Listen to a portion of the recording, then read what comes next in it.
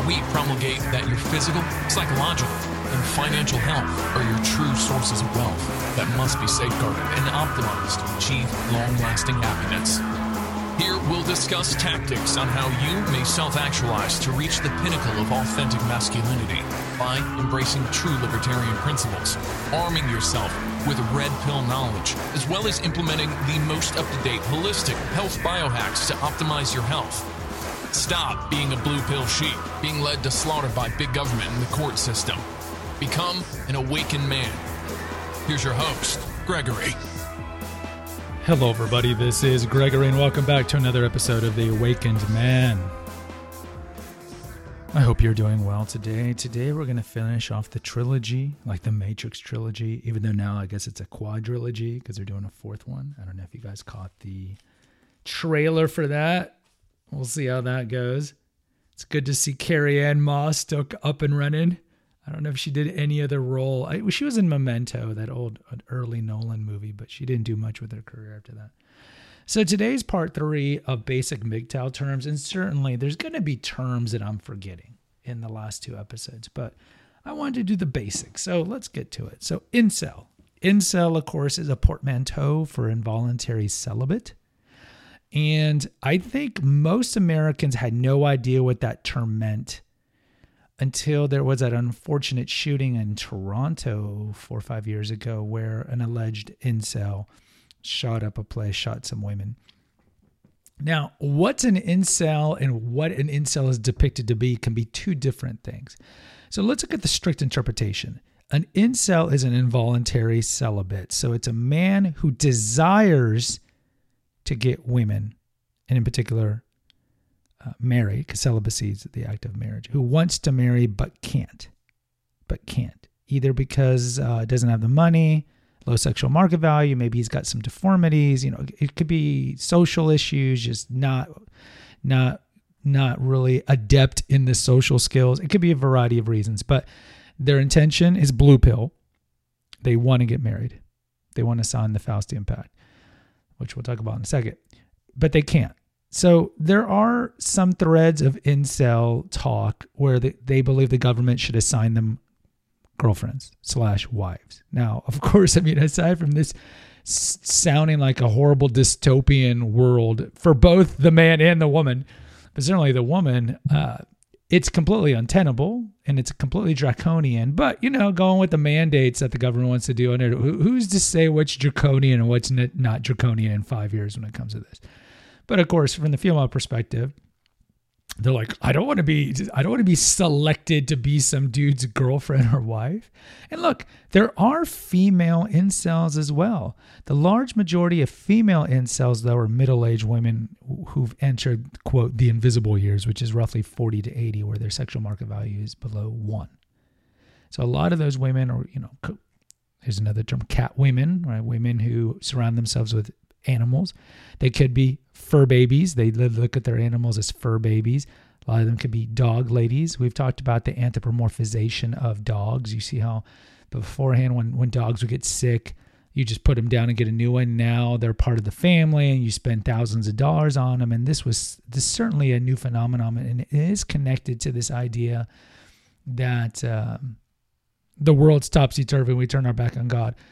But we are worshiping a created item like a dog. A dog is not a human. I hate to tell you that, PETA people, but it's not. Oh my God, Gregory hates a dog. I'm not saying I hate pets, but see that this is the kind of binary view that we have now. It's like if anybody says that you shouldn't spend $10,000 on a hip replacement for a 14-year-old dog, you hate dogs. No, I don't hate dogs, but it's all got to be in moderation. Either way, so let's focus on the male incels. So incel is a term that's typically used pejoratively in the manosphere and outside of the manosphere. These are like loser men. And we have an episode of Signs of That you have a loser mindset. These are loser men. And I think the characterization is unfair to a certain extent. Now, are there red pill incels? Not really. See, it's blue pill incels who then find MGTOW content on YouTube or Reddit, and they're like, yeah. And they use that to rationalize why they hate women, but really they hate women because they've just been rejected by women, or they don't like, they have this kind of cognitive dissonance. They hate women, but deep down they want to be with women. But since they know they can't get a woman, they're going to hate women. And therefore they're going to hide behind a philosophy that doesn't espouse misogyny at all. It just talks about men improving themselves. But in their mind, and as the media would portray it, it's a misogynistic philosophy. And so a lot of the more, I would say, black pill aspects of MGTOW would be embraced by the more incels and then the recently divorced fleeced. So, incels. Are there volcels, voluntary celibates? Absolutely. Going monk. These are going to be men who choose not to marry, though they have options, that they might have social skills or money, but they've been previously married or maybe never married, and they realize that marriage is full of peril for men, especially financially. What's another term? Baby rabies. We covered this not that long. I'm not going to spend too much time. These are going to be women who want to get pregnant pretty quickly for a variety of reasons. The plantation. You might hear the term, oh, he wants to go back to the plantation. Now, in our woke world, this term could be considered racist. I mean, you see celebrities like, I think Blake Lively and Ryan Reynolds got married on a plantation in South Carolina, and now they've had to go out and apologize. Oh, we're sorry. We didn't get. Look, plantation has a lot of meanings. And we have an episode, maybe not here, but when we talk about, no country did more to end slavery than America. We only had it in existence for 70 years as we were a country, and then 750,000 mostly white people died to end it. Now you compare that to the Muslim world, where they still have open slave markets in Libya. The Arabs were the biggest slave traders of all time, but even for hundreds of years in the African coast. But even if you take that away, the Romans had slaves. Pretty much that was the norm. You conquer a new land, slaves and booty. That was part of it. So the English, and certainly the Americans, did quite a bit to end slavery. But either way, the plantation, of course, is suggestive of slavery. So what does the term plantation mean? It has nothing to do with slaves, American slaves. It has to do with the man being a slave to the woman. So if the man is out on the plantation, that means he's working for her fruits. So he's doing the work, because men have to work. Women have the option to work, especially once they marry. But if they're on welfare, they also have the option to work. They have the option to work. Men have to work. And the typical dynamic, and not in all marriages, certainly, but in many marriages, is the man works and she's the one who spends most of the money. Men are pretty good, pretty frugal with money. And there are women, don't get me wrong, who are frugal with money, who are good with money. They don't have debt and so forth. But as a whole, it's kind of like the man works, he works these long hours, and then he complains later how the woman is spending all the money on designer furniture, designer clothes for the kids, a new car. They want the upgrade on the house, things we've talked about here. And the man's like, we don't need any of these things. But the woman will either henpeck him, use sex as a weapon, or sweet talk him. And then he's like, okay, especially the blue pill men. Men who maintain frame, going back to episode 2, men who maintain frame will put them in their place. But the idea of the plantation is the dynamic in many marriages where you are a human ATM machine. There's another term. You're a human ATM machine. You work so she can spend. And look, everybody's going to spend if they know that someone else is picking up the dime, right? If you had a blank check in a relationship, you married a trust fund woman or whatever, and she's got millions upon millions of dollars, you're just going to be more liberal in your spending. So it's understandable, though it's completely insensitive and solipsistic for women, for wives, to understand their man is working and does the long hours, and then she spends the money. And then when he calls her on it, she gets defensive or gaslights or gets angry. Instead of realizing that, hey, let's not have this idea where she complains about how they're not getting ahead without her having the whereabouts to realize, oh, maybe we're not getting ahead because I'm overspending. Right? But that's solipsism. That's the true definition of solipsism. So again, not all men are on the plantation, but certainly it's a cynical term that's used for marriage. What else? Well, de-raping. So divorce raping is a pejorative term that men will use after a divorce, because typically, again, the dynamic is not always the same, but typically the man makes more money than the woman, either because the woman's staying home or she picks an occupation that doesn't make as much money. And so with the laws in most states, if there's a divorce, they just pool all the assets together and cut it in half. So even though she doesn't deserve, let's say he made $250 and she made $50, that's $300K. They'll just half it and she'll get $150, he gets $150. So in many cases, just because of the dynamic of women wanting provisioning and security to satiate their hypergamy, they're typically going to marry men who make more than them. Not always, but typically. So if there's a divorce, he's going to be the one who ends up losing more money than she does. Plus the children. 85% of the time, the women get the children. So with that comes the child support. Child support that doesn't have to be enumerated or itemized on how it is spent. So she could spend it on frivolous things and get the kids Goodwill clothes. Doesn't matter. Doesn't matter. Plus the man loses his kids. He goes from seeing them every day to whatever, 5-6 days a month maybe. Some men don't see their kids at all because the wife takes them out of state.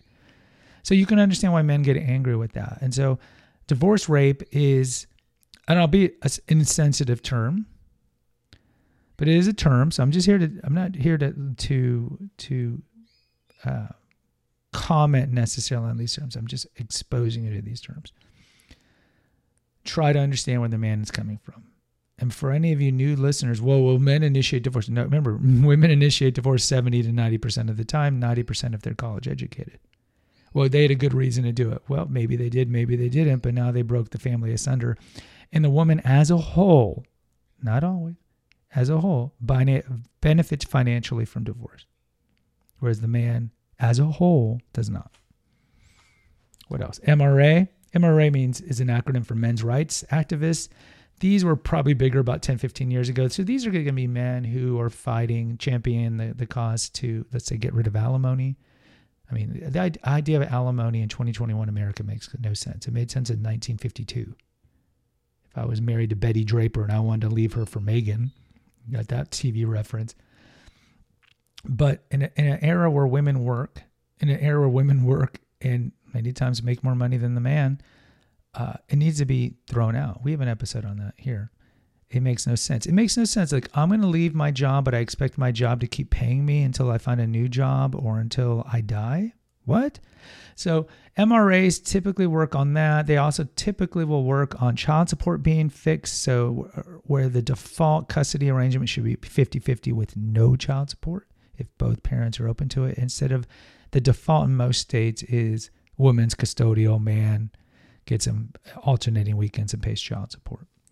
The MRA movement has suffered quite a bit in the last 10 years. It's not as strong as it used to be. And unfortunately, you just don't see a lot of male legislators fighting for it because, again, it's who's the largest voting bloc in America? Females.